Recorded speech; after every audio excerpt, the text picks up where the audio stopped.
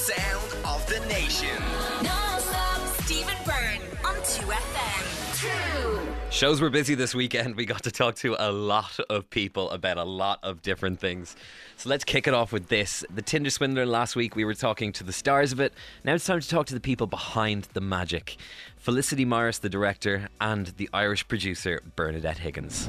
Felicity, Bernie, thank you so much for having a chat with us. Very much appreciated. Congratulations on this. I loved it. I've actually already, I think, seen it 3 times. For you guys, what was the initial kind of, I guess, moment where Raw came over the story and went, you know what, we've got to do this and we've got to hop on this and we've got to do something with this story if we can? We came onto the story because the Norwegian publication VG, who we feature in the film, they had done this incredible newspaper piece, this online and newspaper piece about Cecilia and Penilla's story. And, it was not in immense detail, but that basically went viral and hit papers here, like the Daily Mail, and we read about it and, our sort of, jaws dropped to the floor and we thought, oh my goodness, this is unbelievable, and basically wanted to find out more. And so started conversations with Penilla and Cecilia, who, are just incredible women, incredible storytellers, just really tick all the boxes in terms of who you would want to follow in a film like this for us. And we just felt that, Bernie and I we'd worked together at the same production company for a long time, and we knew that we wanted to work together on a film. And so when we came across this story, we thought, this is the one. Yeah. This is it. And it's a brave task to undertake as well, because you guys obviously had that extensive amount of messages that were sent in the past, which did you go through for one? Did you go through absolutely everything? Oh, yeah. And also at the same time, how did you go about really creating what is a documentary that runs at breakneck speed and feels like a thriller in every single way, but also with thereabouts no real footage of what actually happened except the real people's accounts and their voices? Well, I mean, you can't underestimate how valuable the WhatsApp archive was. And I guess not just the WhatsApp archive, but also, they had photos, they had some videos of their trips and things. So we knew that we could tell the story between the really compelling interviewees, because we were so lucky in that all of them are excellent storytellers. So that was that's always a really important thing, because you can have an amazing story, but if people can't tell it, then there's not much you can do with that, because these aren't actors. These are real people that this really happened to. So in order for them to be able to convey that, they have to give a certain performance themselves. And all of them were excellent at that. And we knew that. So good. Yeah, we knew that very early on. We got all of their entire stories over like 12-hour Zoom calls, and just getting the details of absolutely everything. And then in terms of turning it into a thriller, it was really kind of, there are key turning points in each of their stories that were just like moments. So it was really important to us that we kind of condense that into a 2-hour film, exactly for the reason you've said. So it does feel like a thriller, because it does move at breakneck speed when you tell it the right way with the right people. So we were so lucky in terms of the contributors themselves, because like I said, the story was extraordinary, but to have them be able to tell it in an extraordinary way was just the double tick. I think the real key to them is the fact that they really wanted to tell it. You can see that in them, and they very quickly get you on their side. And I don't want to give anything away about where it heads and where it goes and where it twists and where it turns, but there are a number of moments in it where they're going, oh my God. Did you ever worry that, I guess, people would not get on their side and within it would go, oh, what are you doing? Why did they do this? Like, are you an idiot? Which, as you watch it, for me personally, I could never feel that way. But were you ever afraid of how to craft it so that wasn't felt? Yeah, I think that was one of the biggest challenges when we came to the story was, I think that unfortunately with kind of emotional cons like this, people are very quick to say, oh, what silly women, how could they fall for something like that? So we knew that we had to really put the audience in the shoes of these women and let them experience the con firsthand. Because otherwise, you know, if you just say, well, they go on a date with a guy who's posing as a billionaire and, you know, he takes them for everything, you kind of think, oh, how does that, you know, where surely there were red flags that they missed. But in actual fact, when you get into the story, when you get into their WhatsApps, when you realize just how sort of, you know, masterful a con artist Simon really is, then you know, you understand that really this could happen to anyone, and what you think would be red flags are actually green flags. So that. And obviously with something like this, you instantly welcome people into their lives when this gets out there. I mean, everybody, like me, the first thing I did when I got off watching it was, oh, well, let's look at them on Instagram. Just that was Instagram. Are the girls ready for that? Are they ready for that sort of attention that is coming? And is it something that they've thought deeply about in that sense? Because also at the same time, I went to his Instagram and went in exactly to look, oh my God, he is real. So there is that side to it too. And I'm sure he's anticipating it in that way as well. I mean, that was, you know, again, just to give credit to the girls, you know, they've put themselves in this extremely vulnerable position. You know, they have literally laid themselves bare for everyone to judge them and to jump to their own conclusions. And, you know, that was an experience that they had when the initial article came out. They got loads of online abuse, those stupid gold diggers. They had it coming. You know, you've always got those. What gold digger would give someone $100,000? Well, exactly. They didn't get a penny, did they? I mean, they're the worst gold diggers ever, if that's the case. But that was the sacrifice that they were prepared to make, because they always had their eyes on the bigger prize, which was exposing Simon for who he really is, and they're prepared to take the hit. So they're so brave, because you know, there will be a lot of people that commend them, but you're never going to avoid people who just want to write them off as silly women who had it coming. But they're, you know, from their experience with VG, they're ready for that. And they know themselves what happened, and they trusted us to tell the story. And they're very happy with how the film has turned out. They're really happy with how they've been presented. So, you know, we're all pleased with that. And they're tough chicks, so they'll be able to take whatever. They are. I think they're going to love it, and they're going to get on their side. And I think those girls are going to be okay. So congratulations, guys. Thank you so much for having a chat with us. Thanks so much, Stephen. Now, a show which I know you're going to absolutely love, Inventing Anna. It's all about the story of Anna Delvey, the Russian woman who pretended to be a German heiress to fraud New York out of millions of dollars. It's a story that has to be seen to be believed, and has to be questioned in order to believe what is true and what is false. We got to talk to the star of it, Julia Garner, and also Anna Chlumsky, all about their roles in the film. Take a listen to these. Yeah, I mean, I went, oh my God, when I saw the Cut article.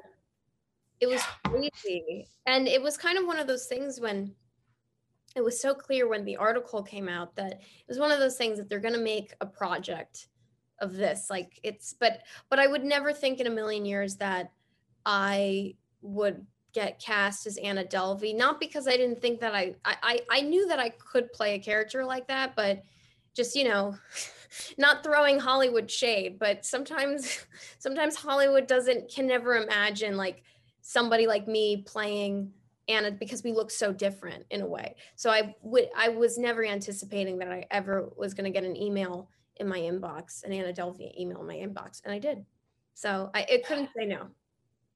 And of course, I'm sure when the word Shonda Rhimes is on there, you can't say no either. That's an immediate. You cannot say no to that. And it was kind of one of those things that it was one of the easiest yeses in my life, in a way. So, yeah. There's also that sort of, I guess, the idea that she will potentially see this. You know, I never went into the expectation that Anna was gonna see it, or if she was gonna see it, or if she wasn't gonna see it. You know, I kind of, whatever floats her boat, you know, I respect, and whether she wants to watch it or not, you know, I'm assuming it must be very strange that this is her life and it's kind of getting broadcasted like this.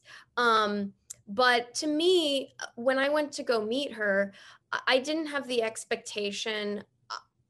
I didn't want to have the expectation of getting certain information from Anna, because you know, Anna's a very private person, and I knew that I wasn't going to get certain information, or had the expectation that I was going to get certain information, but more I wanted to get her energy, her essence, her spirit. That was really important to me, because Shonda and everybody in Shondaland, they sent me these interviews of Anna that were super helpful, just with accent and the mannerisms and all that stuff. But you still are not gonna 100% get the energy that you would get from real life. So that was very helpful. And the thing that I was taken the most by was how bubbly and how funny she was, and how she could go from light to dark in a matter of seconds.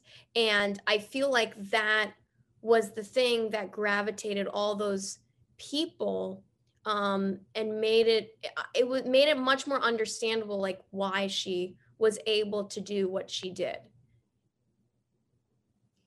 Was there something that genuinely surprised you about the story? Something that, even after doing a little bit of research and what you already knew going into it, that made you just go?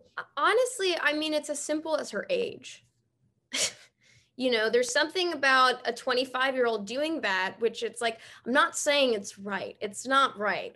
But you can't not say that it's not impressive a little bit. Yeah, and even how she could do it, and I think my anxiety would be through the roof. Well, that's also the thing that I was, you know, when I was filming it, I always have, like, when I'm filming, I'm always nervous. I always have anxiety in a way when I'm shooting. I always feel like I'm like, is this the last of my, you know, career in a way? But that's the thing that I was taken by the most. My anxiety when I was shooting this was through the roof. And I had the realization when I was ending the show that it was really because Anna's anxiety was through the roof. You know, I was just imagining, like, imagine waking up in the morning and getting so many texts and emails and, you know, just messages like, where's the money? Where's the this? Where, like, you know, it sounds like a nightmare. So I think I was living in that anxiety. It was very hard, and I didn't know what it was at the time until the end of the shoot. And that happens to me sometimes. I realize why I'm feeling a certain way after I'm done with the project. It was just kind of, at that moment, I was like, why is my anxiety through the roof? And it was because I was living as Anna Delvey. That you were, and you did an absolutely incredible job of it. So thank you so much for having a chat with us. Congratulations on this. So much. I think people are going to absolutely love it. Those who knew and those who are just coming into this world for the first time as well. Oh, thank you so much. It's so sweet. Thank you. Congratulations on this. Thoroughly enjoyed. For you, what was the first time you came across the story itself? And I guess the confines of everything it is, because I would say that even on the other end of this, you probably still don't fully understand the scope. No one does. No one does. I don't think. I think it's, yeah, like, you know, I mean, even, you know, you find out that then, you know, the actual Anna Delvey is even writing things, and you're like, wait, oh wow, it's a living thing. It's a living, breathing thing, and none of us have any, like you said, containment of it. But yeah, I first time I heard of it was for the script. I don't have Instagram. I'm kind of under a rock. Yeah, so I got to come to it fresh. Amazing. And for you then as well, I guess coming to it fresh meant that you could kind of interpret Vivian in whatever way you wanted, but also at the exact same time having the real Vivian on set and as a producer. How much of a relief was that for you, or did that make you nervous because you were like, am I doing her right? Does she want me to go as far away as possible, or does she want me to remain kind of close? Yeah, it was definitely a mixed bag, because I was so grateful and excited, and I loved having all of the research I could have with her notes and with all of everything that Jessica's written, because those are really the jumping off points for me to get into building Vivian. And yes, at the same time, I was constantly asking myself, because we were fiction. I did have the benefit of and freedom of fictionalizing. I didn't have her to match. You know, I was not was asked not to match, necessarily. I definitely was inspired. I wanted it to be grounded in her energy. But at the same time, yes, we wanted the freedom to go anywhere we wanted, where the story led us to or where the story led Shonda. I didn't write it. Where but yeah, where the story led Shonda and our amazing writers to go. So yes, but I definitely did ask myself that all the time. Like, is Jessica okay with what I'm doing? And like, is she going to be? And she's already been interpreted on screen before in the past. So in that sense as well, that was another thing. Yeah, that was definitely another thing. I wanted to see that movie so much when it was out, and I loved that article that was inspired by. And I was disciplined and did not see the movie while we were shooting because I did not want to. I just didn't want it to blend in with what we were doing. I mean, you mentioned Shonda there. When that name's attached to anything, is it just an instant? Yeah, where do I sign this? Where do I go? Where do you want me? I'll be there. 2 years, 3 years? How long? You've got me forever. Yeah, I do. I especially feel that way now, having worked with her, having worked for her. It's an incredibly gratifying and generous place to work. She's incredible, and everybody that she has on her in her company and on her team is incredible. They all have shared values of just like really wanting the best work from their employees, and knowing that in order to get that, you have to treat them with respect and humanity, and that's amazing. So yeah, there was definitely that sense. I was very excited to meet her, and then when I read the script and I got to see how much she could really, I think, honor her own creativity with the new network, with the streaming network like Netflix, instead of kind of the restrictions that come from being on a network like she was before. I think it was really exciting to see that like she's trying new things and like moving forward, and I got to be a part of that, and that was so exciting to me. When it comes to the actual story itself as well, you really had to immerse yourself in it, I'm sure. So what was the one thing that you did find out that you went, what? How did that happen? I mean, I think I share it. There's this sort of mini climax that happens in understanding Anna's rap sheet, and I think the plane really does it for everybody. Yeah. It's just like what? That party that's like, I don't know, could I like, do I have the nerve to do that? I don't know. We all have the capability inside of us, I'm sure, if we so desire. Exactly. How do you rein that in once you let that beast unleash, Well, we know where you end up anyway. When it comes to it as well, a new series coming out like this for you, how do you feel? Is there nerves in the week before and all that, or do you just have sheer excitement for everybody to see this great work? Truth be told, I'm very excited for people to see it. I had nerves before I saw it because I just don't know what the product, what's the final product. Now I'm very excited for people to see it because I really enjoyed it. So there's that.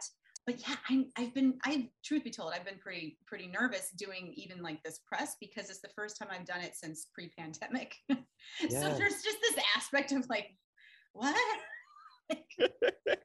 What are we all doing? Yeah. But it is kind of nice that also, I mean, it's not nice, but it's one of these amazing things that's happened with this, where I can speak to you across the world and we all have some kind of shared experience. So, we all have a similar shorthand at this point, which is really, really interesting. I loved it. Like I said, I think people are going to absolutely adore it. So congratulations. And it's an absolute pleasure speaking to you. Thank you. Likewise. Thank you so much. Thank you. Cheers, guys. Much appreciated. If you're looking for something a little bit more lighthearted to watch this weekend, why not go see Marry Me? It stars Jennifer Lopez, so I mean, why not? But it's very much a classic Jennifer Lopez rom-com starring Owen Wilson as well, and the legendary Sarah Silverman. Here's what she had to say all about working on the film. Thank you so much for having a chat with us. Very much appreciated, guys. Congratulations on this. Just a real feel-good movie. And also, I guess in a year, well, 2 years where dating has been unorthodox, it probably does fit in with the trend of what people have been doing over the last 2 years. For you guys, what was it like to be part of this? And of course, working alongside the legend that is Jennifer Lopez. I mean, it's a dream. It's a dream job. Everyone is so cool. I mean, every last person, even the props department, I still keep in touch with them. Like, everybody was Ruby from props. We met for a lobster roll the other day. Anyways. Was it a good lobster roll? Delish. You know, just a tiny bit of mayo and wasabi mayo. No butter. That's how you do it. It seemed as well that relationship between Sarah, you and Owen was just beautiful on screen. And I've met the man himself a couple of times. He's an absolute sweetheart, but he brings so much heart to this as well. What's it like to be in that sort of buddy cop situation with him in the movie and just being the best of friends on screen? Everything you would want it to be. He's just a doll, like pure love. And we just he's one of those people that when someone brings him up, I just get the biggest smile on my face. He's just delicious, and he's you know, he's so delicious you forget that he's totally brilliant. You know, I mean, I'm a fan of his writing. His acting is just, he commits no matter what the project is. He's so committed. He's so detail oriented, but also just has fun. He's not anyone I ever saw complaining. I never really saw him on his phone. You know, he's just like, he's joy. He's a joy. I'm going to start using the word delicious to describe people. That is fantastic. Welcome to it's different when you say it, Steve. Is it? Wait, try it on. Well, you're both delicious. It's different. It's different. When it comes to it as well, like I said, it's been a very different world in terms of dating for the last 2 years. So you've talked about meeting someone through, you know, video gaming and all that sort of stuff. Do you think that this might be a new way that people can going out there and just going to a gig and fingers crossed Harry Styles falls in love with me? Or I think a lot of people do go to Harry Styles concerts and fantasize that and bring signs that say "Marry me, Harry Styles" and stuff. I don't think this is going to usher in anything that hasn't been happening other than it happens in this movie. And something that happens in this movie as well is one of the first times I've ever seen a concert on screen that actually felt like a concert. It felt like a gig. It felt real. And I guess that was partly to do with obviously the audience being real at certain points and all of that. But for you guys, like, what was it like witnessing that element of the film firsthand? It's all the things. It's a show, which is amazing. And then also it's a master class. And it's, you just realize the reason why people are successful is because they're good people that work really hard. And what's so great about this film as well is that we filmed this at the end of 2019. So this is a real concert. This is BC, you know? So it isn't just like those, you know, 30 extras that we try to like move all over a theater to make it look like it's crowded. Like this is a theater full of people. And for you guys, has there been a concert in your life that you've gone to and you've fallen in love with a person on stage? Has there ever been something like that, a gig that sticks with you when you were younger, maybe? I thought I had a chance with Chris Martin the first time I saw Coldplay in like 2002. I was like, you know what, Chris? Of course. Yeah, I've been to some good concerts. I'm a real stay-at-home girl. The most embarrassing thing is that my first concert is so cool. My first concert was Neil Young, but I was dragged there and didn't know who he was and didn't care because I was like 14. Guys, thank you so much. Like I said, congratulations on this. You're both delicious. Have a great evening. I want this Thank to you, guys. be in Ireland now. And finally, Irish pop music is in safe hands. Ocean Tisdall has signed a record deal with Universal. You might remember him from the X Factor a few years ago where he was part of the band setup. And now he's gone out solo and he seems to have everything together in order to be the pop star that I think this country needs. Taking big inspiration from the likes of Troye Sivan and Billie Eilish. Here's Ocean talking all about the music and growing up feeling a little bit different in rural Ireland. Ocean, thank you so much for having a chat with us. Very much appreciated.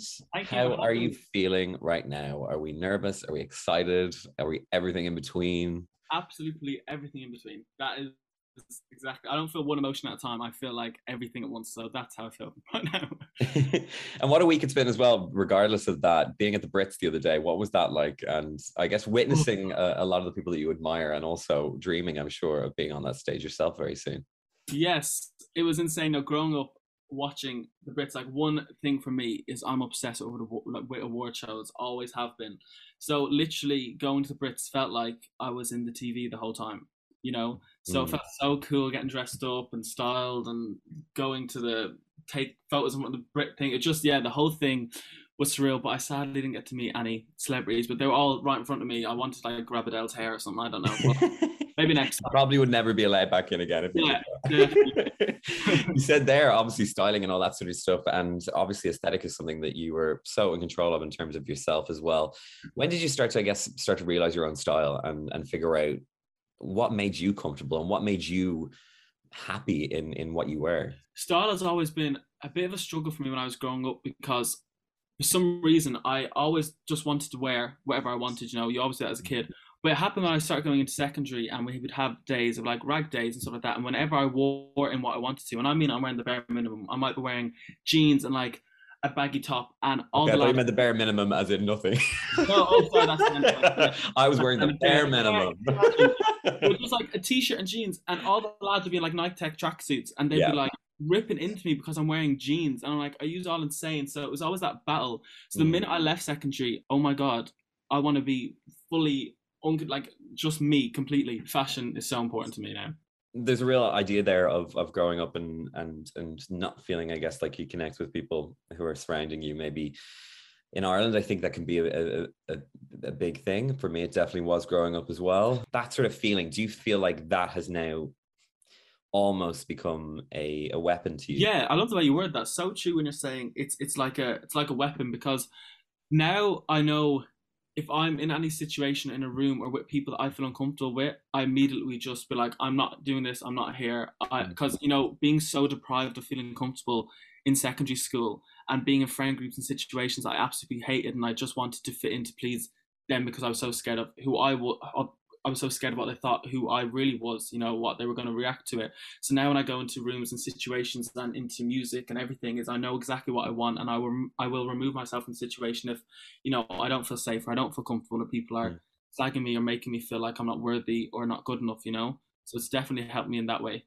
And the amazing thing about that is, as well, with what you do, the music meets the people that you were when you were that age as well. Oh, 100%. And it really, really has felt very overwhelming in the best way, and so heartwarming, you know, being that person for people. And you don't even realize it. Like, I don't realize I'm just being me. And, you know, when I used to be young and I was obsessed with Troye Sivan because he was being him, and I saw myself in him. I saw another artist that was in the LGBT community and was just being themselves, and I saw that and I was like, if he can do that and win these awards, and I can do the same, you know. So being that for people without, like, you don't realize it, it's just so incredible that I could be like a Troye Sivan that was for me to someone else. It's just mind-blowing. Gorgeous. I mean, the experience of the X Factor as well must have been something so mind-blowing at the time. For you, how much do you think that has benefited you? I guess it's just in terms of having knowledge of the industry, and also just having that little bit extra edge of, okay, I've already been in a sort of machine, so I understand how to navigate it, but also how to maintain my own integrity in the situation as well. Yeah, no, I think you like hit the nail on the head. It's definitely being the X Factor was an amazing experience. You know, it made me know a lot about the industry at a very young age, and also made me know exactly, you know, what I wanted to do and how I wanted to present myself and how I wanted my music to come across and what music I wanted to make. So no, it definitely gave me a lot of, like I said, a lot of knowledge about the industry. And I met some incredible people that still are in my life today that help me with my music. Yeah. So it was just a moment in my life that taught me a lot and was a really incredible experience. Now, the most important question, as someone who's dyed their hair 50 times, how many times do you have to dye it blue? Like, how often do you have to dye that hair? And is there a reason why there's the hat on right now? How dare you? How did you know? You saw right through me. No, I got up this morning and I was like, looked in the mirror at my hair. I went, there's no hope for this today. Let me pop the black hat on immediately. I've dyed my hair a million times in a million different colors, but the blue is the one that always just, the minute I looked at it, it just stuck. And even my mom, who hated a lot of my hair colors, she was like, wow, the blue on you. And I was like, I freaking love it. But I don't know how it's still in my head. I don't know how it's fallen out. I must dye it. I must bleach it like every 2 months, and I must put blue in it every week. Okay. Probably I use crazy color, and I need to get permanent, but this one isn't permanent. Like washes out every few days. So yeah, I don't know how it's alive. When the inevitable happens, this single goes #1, the album goes #1, you're on the stage of the Brits and you release your own line of hair dye, I will be front row trying to buy it. So congratulations, man. Absolutely love the track. I've been following for the last while, and it's just so exciting to see what's happening. So congratulations. Thank you so much. I really, really appreciate it. Mic check. 1, 2. Stephen Byrne on 2FM. The sound of the nation.